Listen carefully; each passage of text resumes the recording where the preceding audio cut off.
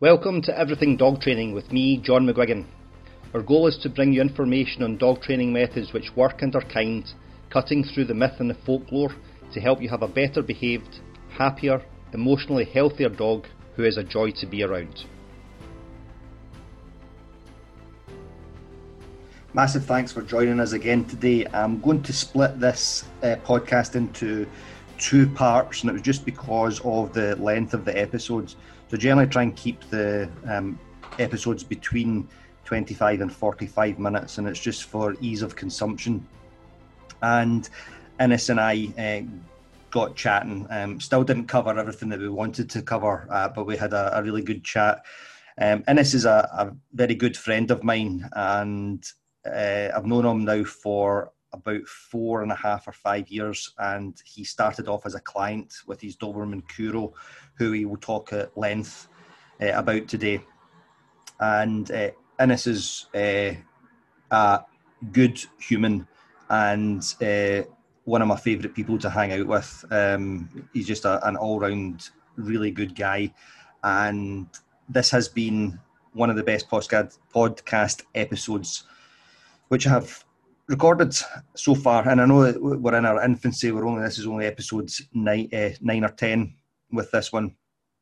So I know that we're very early days yet, but it's just to hear how genuine Innes is when he's recounting his experiences with both these dogs, but especially with Kuro, and just a really lovely conversation I had with him. And yeah. So I hope that you like it, and please do let me know your feedback on it.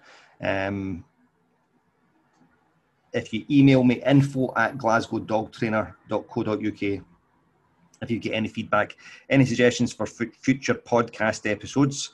I'm going to do an Ask Me Anything in the future, and I'll do my best to answer the questions. So we'll get that up and running. And so let me know what you think, and I hope you enjoy it.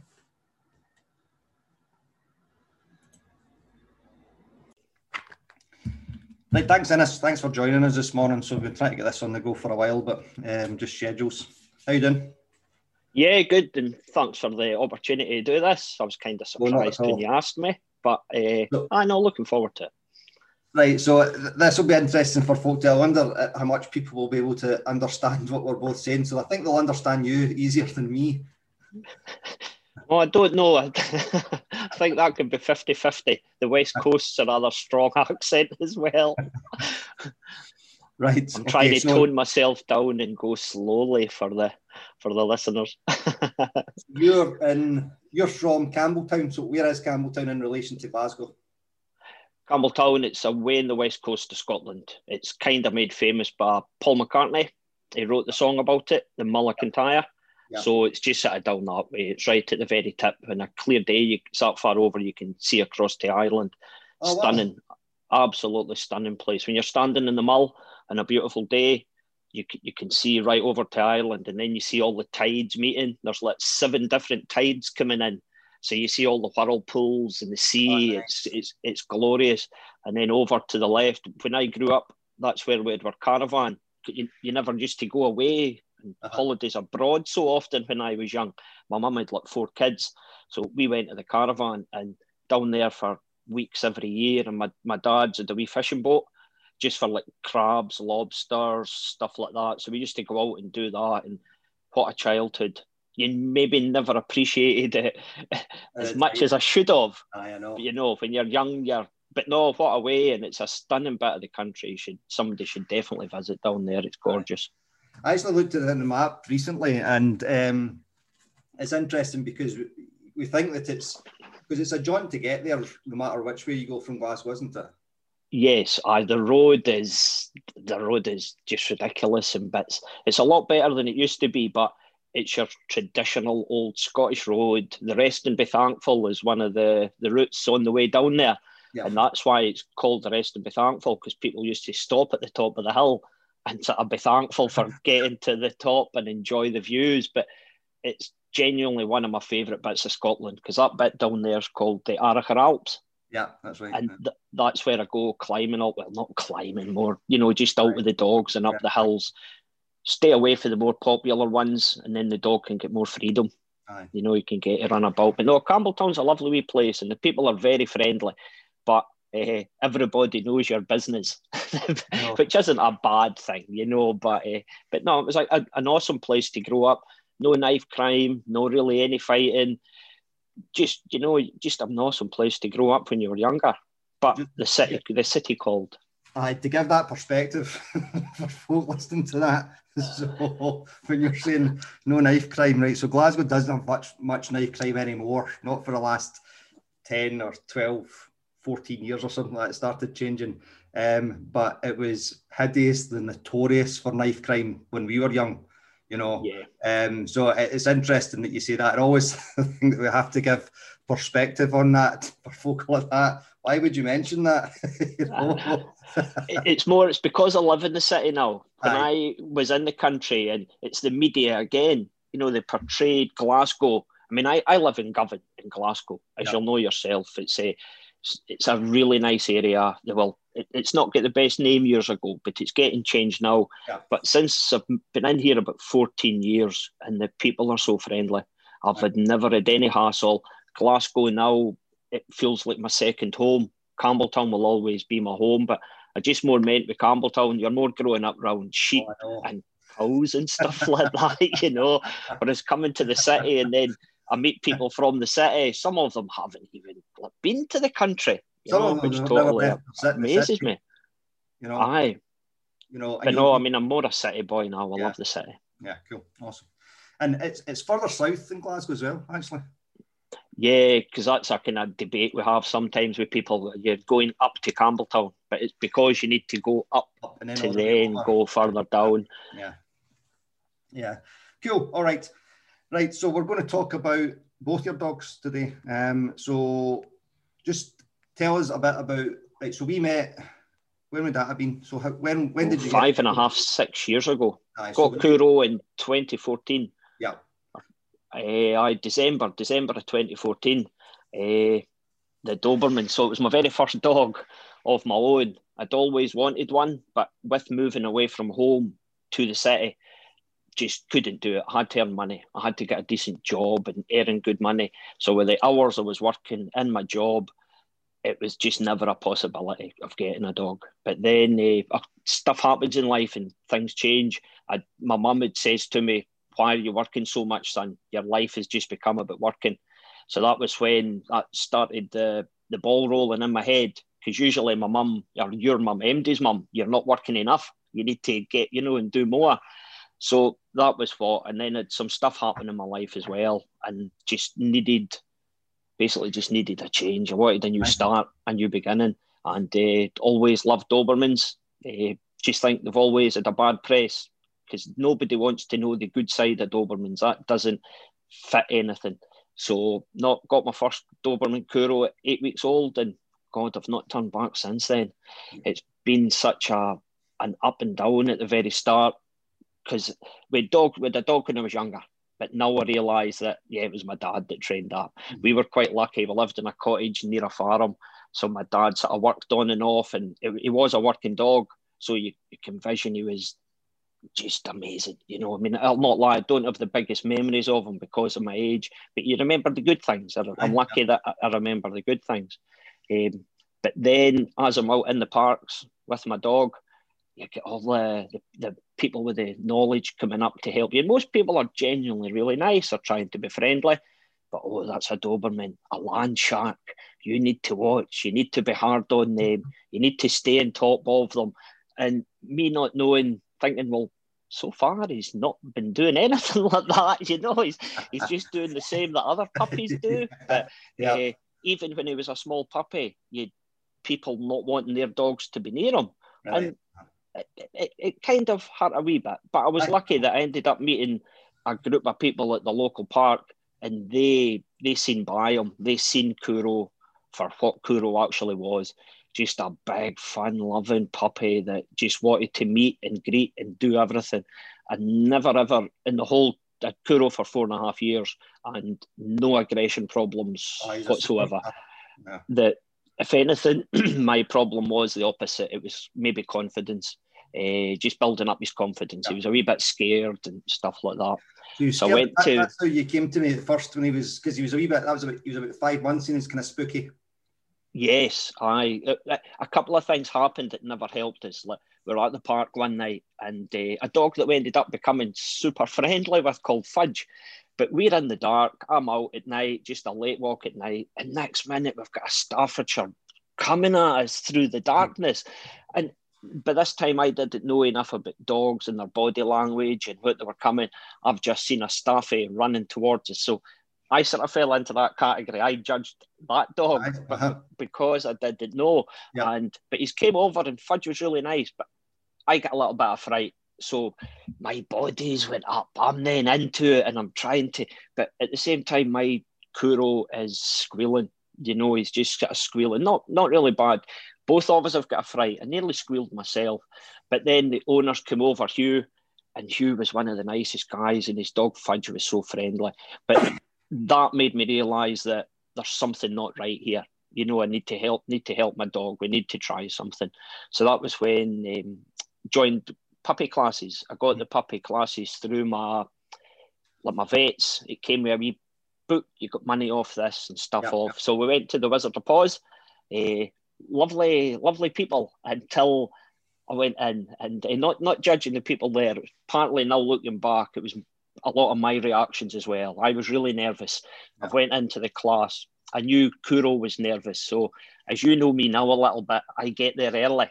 So I got there early with Kuro and we were the first people in. So as he wasn't then walking into a room full of dogs and it was too much for him to overwhelm them. And so we went in, done the first class, and I'm trying to familiarise him with it. This clicker training, I'd never heard of that in my life. But we'd been online and I'd looked and I'd seen the stuff about food and tug, and it really interested me. So I was trying to basically teaching myself at the start. I'm trying to teach a dog, but teach myself at the same time. And so I was finding it quite hard. So went into the class, and then next minute, all the other dogs coming in. And I was lucky. There was a wee, obviously all puppies, but then a wee puppies came over to say hello to Kuro, and with the old style school chairs. So we're sitting in the chairs, and as the wee puppies come over to say hello, it never barked, it never done anything bad. Kuro was just bolted and hid behind my legs in below the chair. So I was kind of not sure what to do. And then the ladies came over. Oh, hello, nice to meet you. And speaking away about the dog. But then she started to see how shy Kuro was and started asking me, have I found out about my dog? Did I do any reading into this? Dobermans are Velcro dogs. And I says, yes, I've done this. I've looked into them. But then we'd all go up and do group sessions. She broke the class into 2 groups and Kuro just wasn't doing anything. There was too much going on in the environment for him. And if I'm honest, there was too much going on for me as well because I knew what was happening. So you've got two kind of beings here that are both in the same place. Yeah. And basically we get singled out in the class after that. Everybody else had to do theirs in groups and me and Kuro had just to wait out the road. And then when everybody else was done, that made it even worse for me, if I'm honest. How did that make you? So there's a lot there to unpack. So we've got 2 learners. So you're learning how to do it, and Kuro's learning how to do it, and it's in an environment where neither of you feel particularly comfortable.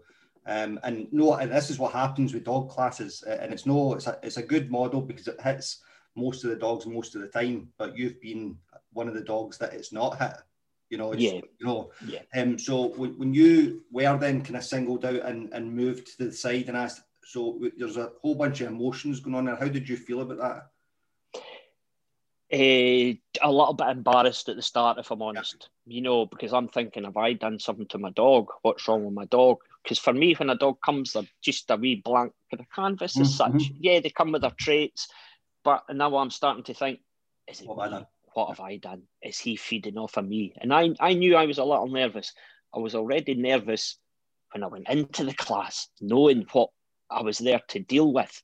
But then after we get singled out, it never helped me too much. But I have got that bit in me as well that I just say, right, come on then, let's get on with this. Aye. But it takes me a little bit there's that middle ground while you're making yourself move over to getting on with it. Yeah. But I mean, the lady was really nice, and I understood why she singled us out. Yeah. I mean, it was too much for Kuro. When we were in the group, he wasn't there. I couldn't perform. He couldn't do anything, you know. And I'll be honest, I nearly just left the class. But that bit in me as well, no, I'm not giving in. I'm not giving up. We will get somewhere. And we did get somewhere in the end, but the more, if I'm honest, after we'd kind of been singled out, I'm kind of, you know, it's away in my head now. And if I'd learned all the stuff I've learned since I started dog training, I would have totally tackled that differently. But that's the journey, isn't it? That's what we've learned, you know. So no, I mean, we got there a wee bit in the end, you know. But after that class, the lady even took me aside and says to me, like, I don't think group work is for you and your dog. You're going to need one-on-one training. And I thought, yes, for the first time I'm agreeing with you today. So that was when I just came home, and I'll not lie, sat not in the best of moods. Just thinking, what have I done? You know, is this the right thing? You know, I've got a Doberman here, and he's going to become a really big boy. But then Google, and with living in Glasgow, typed in Glasgow dog, and well, that's when you entered the picture. So there's some stuff there. It's like that when people are saying that you see this stuff, and we've had these discussions before over the last. And excuse me if I'm squinting while I'm talking. All right, I've pinched a nerve in my back, so I'm constantly fidgeting. If you see me making these funny faces when I'm talking to you, it's because I'm in a lot of pain. Somebody get the better of you at the gym? No, it's because we're not at Star yet, so I'm not back. Right, okay. Yeah, we're still no contacts, no contact classes. So I'm just doing conditioning just now, but I'm in the last week. I've just not slept well at all. So, we've had these discussions before when you're talking about you see all this stuff. You mentioned it at the top when you started that everybody with a dog's got an opinion on how you should raise your dog. You know, same as everybody with a child has got an opinion about how you raise your child. And the people that we should be looking at for both of these things is people that actually study it as their job and research it. You know, because they're the people that they're speaking to. It's not one person; it's 50,000, 100,000 people, and collating data and all the rest of it. And one of the things that comes up is people will say, like, it's all in it is your dog, your puppy is that blank slate, but they're not. So the puppy's been, you got him at 8 weeks? 8 weeks old, yeah. Right. And then he's been, it's a 9 week or 9.5 week gestation for pups. All right. So there's developmental stuff going on, hormone influences and genetics, all going on in the womb. What's going on with the mum? What's going on with the dad? What's going on with our ancestors? Is all locked into those genes, and then you get 8 weeks at the breeder before they come. So it's not a blank slate, you know. And you got a puppy who was spooky. Well, when I did get him, obviously I've taken him to the vets, and he had a couple of wee rashes on him, and the vet was saying that it possibly could have been from like his litter mates, like maybe, you know, like urine or something like that. So then they started to think that because he wasn't, you know, just maybe the way he was treated in his home. But when I went to pick him up, you know, I mean, I met the mum, and I still always remember it to this day. You're looking for your dog in there, you know, your boy sort of thing. And I was looking about, and you couldn't see him anywhere. And then she goes, I know what'll work for him. And she shook the food bag. And here he came out the cage, strode right through, and just walked right up and sat down. But no, I do get the vets thought that there was maybe something that had been happening. Who knows? Previously, you know. But we don't know. And that means we can give ourselves a break, you know. Because it wasn't anything that you'd done. And then, so we arranged some sessions at Parking. He was probably about 5 months at that time, wasn't he? Yes, aye. Yeah. And I remember the first time, and he was within the normal range of puppies for behaviour. He was on the shy side of that, you know, so he would back off away from our dogs, but it didn't take him too long to come round. No, he soon found his rhythm, you know. I mean, I must admit, and it was a combination of more me learning to give him to lead control. Yeah. treats, given the treats at the right time. But for me and Kuro, the biggest one was Tug. Absolutely for Tug. He just loved, I mean, I was lucky with his reinforcers. Each one each time could like trump the one previously, nearly, if that makes any sense. I could jump from food to Tug to a ball, and he would just do anything. But what I noticed with Tug, and you've probably seen yourself, is the world disappears when we are playing Tug. It's just me and Kuro just giving the wee dance. But what I did notice on the funny side is he would hear or sense dogs coming in, and when I'm playing Tug, you could see the eyes squinting round to the side just so as you could see. But that was a big game changer for us, because after that, his confidence just grew and grew, and it still just kept going, you know. And why do you think that was through playing Tug? Through playing Tug, he wasn't worried about anything else in the environment. Just started, it was just me and Dad. And for me, it was just me and my dog. He was confident in it. It was enjoyable for him. I think he was getting so much out of it, because he would play Tug with me anywhere. Because I've noticed sometimes when I'm helping friends with their dogs, that the Tug toy can just be dropped. Oh, wait a minute, I need to look over there. There's something happening. But for me anyway, it helped create a bond with us, and it just gave him confidence in himself. He was wrestling me and managing to take me down. Look, I'm a wee... But that was what it was about. The Tug game for us wasn't about beating each other. It was a bit of fun and teaching them and building them up from there. But all the different techniques. I mean, when I started doing the clicker training with you, I'll be honest, when you says the word antecedent, I'm like, okay. I went away home and Googled it. And I'm I know. I've changed some of how I teach since then. So. No, I don't mean it that way. No, I know you didn't. I know. A totally new concept for me, as you can imagine, you know. But, I mean, the purpose of these podcasts is to give people who are not dog trainers good, clean information on the science behind this.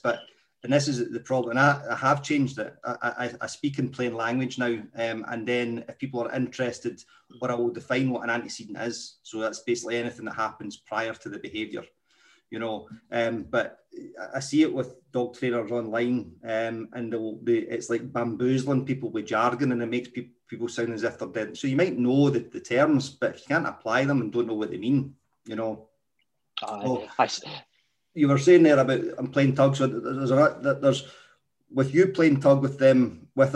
So there's a few points that you mentioned, which I just want to expand on a little bit. That you had. So he's playing Tug with you and he's looking over to the side. So he's still got an awareness that those dogs are there, but he's choosing to play Tug with you, which is lovely. And then the dogs that you're working with just now, when you start playing Tug with them and another dog comes in, they drop that toy, because what they're saying there is the dog is more important in that moment than the Tug toy in the game with you, you know. Yeah. And these are just, it's questions to ask your dog. How comfortable are you, or what do you want to do here? And because you built that bond with Kuro and let him win, and that's the big thing, you know, is that he starts as he got older, because he was a big chunk of a dog, you know, and you're the biggest guy in the world. You know? No, we used to regularly get called little and large, and I know what one out of that I was, sort of thing, you know. But I don't mind all that. No. You know, absolutely, and it's a nice compliment about the duo, you know, and it's the same as with Logan. And I mean, Logan's 32 kilos, and I'm sitting about 90 or something just now. But he goes easy on me when he's playing, you know, and he does because of how he's built.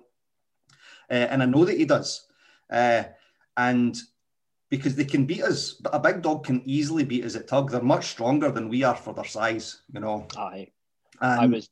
He then starts going easy with you, you know, and it now becomes this really nice flow. Backwards. Sometimes Dad's winning, sometimes I'm winning, sometimes Dad's winning, sometimes I'm winning. You're going to say something there. Yeah, I noticed that with Kuro one time. I was took the two dogs. My sister's got a Labrador, so I took the two of them to the caravan. And you know, the moments you get, I've got the training jacket on with the two Tug toys. So I'm playing. I've got Arlie, my sister's lab, in one hand, and I know I'm just playing with Kuro in the other. And then he's kind of went, "You'll be giving me your full attention." And he really started to tug. And I'm like, "Oh, right, okay. That was a lesson learned." You know, Kuro, it's just when you were on about the taking it easy on me. Yeah. That was one of the moments when I realised he was good to me. Yeah, absolutely. You know, he was. Yeah. Because they get to know our limitations as well, and they go, you know, because they want the game to continue as well. Yeah. You know, and I see a lot, I mentioned about sparring earlier on. When you get a really good game of tug with your dog, it's very like when I'm at the gym and I'm sparring with a good sparring partner, and the two of you are evenly matched. Sometimes you can score a point, sometimes he can score a point, and you're rolling, or he'll do something and you see it coming and you go, no way that happening. And I always think that's kind of like when your dog goes, right? You know, because no, you're not doing that, Dad. You know, it's really fun. It was really, really nice. Cool. So you then started, you got into training in a big way then, didn't you? Oh, it just became a passion. I genuinely really enjoyed it. But if I'm honest, it was more, it was the people got to me a wee bit, like, as in, you've got a Doberman, you need to do this, he needs to work. And that was one of the first good bits of information I got off people, because I do understand about Dobermans and more. Well, when I say that, more, a working dog needs a job now, in my opinion. You need to give them something to do. I had a wee bit of trouble at the start with Kuro, with chewing stuff, getting in about, you know, but now I've realised why he was doing that, what his purpose was. And when we got into doing loads of training all the time, like I did tracking, we did obedience, he did protection work in the end. And when he came home after that, it was a bit like myself after a day's work. I would come in, eat my dinner, and he would just jump up on the couch and it would be like 4 paws in the air. He was never any hassle. And for me, it was because I was working his brain, you were working his body, and he was enjoying it. He was getting out with me. And most mornings, I'm lucky now in my job. I work 4 days and I get 4 days off. So Kuro had 4 days of just getting up in the morning with me. We'd do like training every morning, regardless of weather, anything. We would out be doing either tracking, some obedience or protection. If I'm honest, we probably work too much. As you know, as you've seen yourself, that was my biggest takeaway. It was giving the dog a day off, you know, learning. But that's when it's when you introduced me to a few books, told me to read like The Culture Clash and a few other books. The one for me was The Inside of a Dog. It's still been one of my favourite books yet. But this will be my lack of knowledge showing up. When I started reading that book, I ended up having to go into Amazon and order a dictionary. There was so many. I mean, I think she's a scientist, Alexandria Horowitz, and she was just speaking about her dog, Pumpernickel. But the way she spoke about her dog and the way she was going, it really engrossed me and it got me into it. And the way she talked about, you know, the different parts of it and understanding them. And it just helped me so much. And that really got me into the training, and met a few people through the Dobermans. They're quite a close-knit wee group online. You know, they sort of do look after each other. So I was lucky to meet Amelia, and then she invited me down to train. And that was when we started doing like IPO or IPG. And then that's when Kuro just came into his own. He was never, we were never going to be sports champions. We were there for the fun of it. And genuinely for me, hand on heart, I did all that for the obedience and the enjoyment. I didn't want a Doberman running about parks scaring people, because I don't want anything to happen to him. But it then became what we did together. It was something, he enjoyed it. But from doing so much training and giving him like such a structure in his life, we then started, I like to go up the mountains in Scotland, up the Munros, and he could just get freedom. Yeah. He had freedom because of that. I mean, he was never on lead on the hills. Well, that's a lie. The very start he was, but that was when we were near cliff edges and cliff faces, and I'm standing there and I'm like, right, you're very good at it. But he was so energetic, so yeah. So, but then eventually I realised that my dog was better in the hills than I was. I was the one that would trip, but I would slip on this. But No, that's why the training helped us so much, just to give my dog the freedom that I think a dog should have. But I think a dog needs to earn that. You know, a dog shouldn't just because look, you know, Kuro earned everything he ever got. His stimulus control became amazing, and I think we got a lot of that through the fundamentals I did with yourself at the start in the training. You know, we had a solid base, and when I then went and started doing dog sports at a kind of, you know, a different level, he just got it. Yeah, we get excited. If I'm honest, I get more excited than he did sometimes. My trainer just used to look at me and think, "Oh, your dog's happy, but look at you." But I had bad days as well. You know, there was days where it never went right, and that's when I learned about I'd always been thinking, I'm here to sort my dog's issues. You know, help my dog, treat my dog with this. But then I realised doing the dog training, I've got a couple of issues myself that I'm needing ironed out.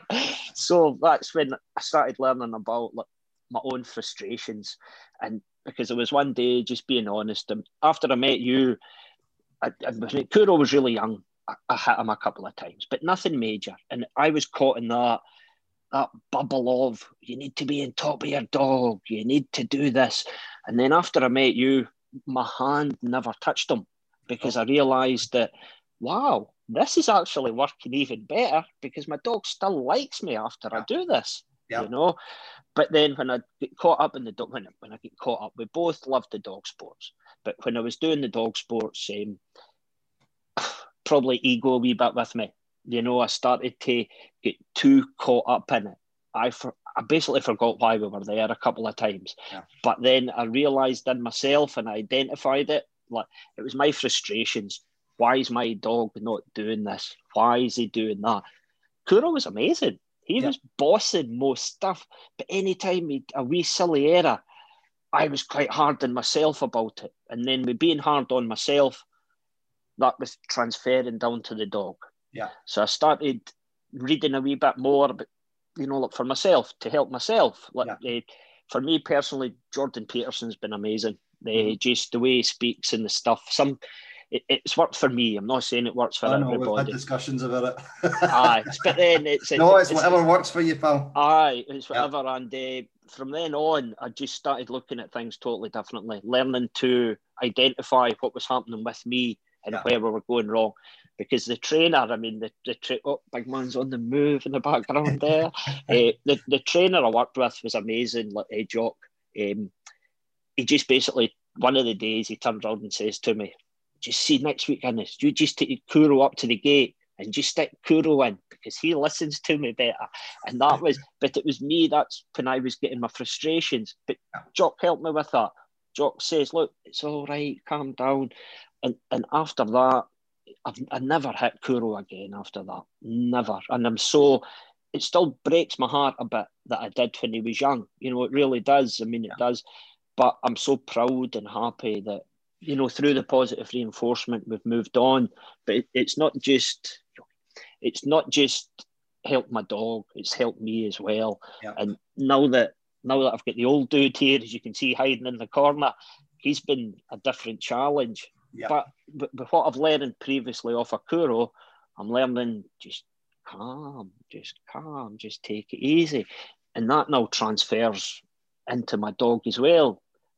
He's thinking, well, he's okay, we're fine, sort of thing, you know. There's a few things there I just wanted to, I'll ask, we'll chat about a bit. So after you kind of, what I saw with your journey was, so you know the way that I train, right? And the folk that are new to this podcast, listen to this, I train using positive reinforcement as much as I possibly can. So I don't correct dogs. If the dog is doing something that I don't like, I'll remove them from a situation and then work at why is the dog doing what, and it's either dog's too wound up or we're asking too much for them, or they don't understand what we're asking, you know.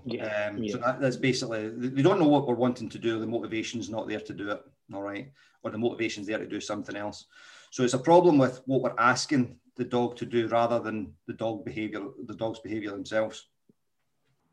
Thanks again for listening to this episode. Part 2 will be available just momentarily. So the two of them, I'm going to release both of them together. If you are so inclined, can you leave us a review on iTunes if you're listening to it on... if you're listening to the podcast on iTunes, it helps us massively and it helps us get the word out.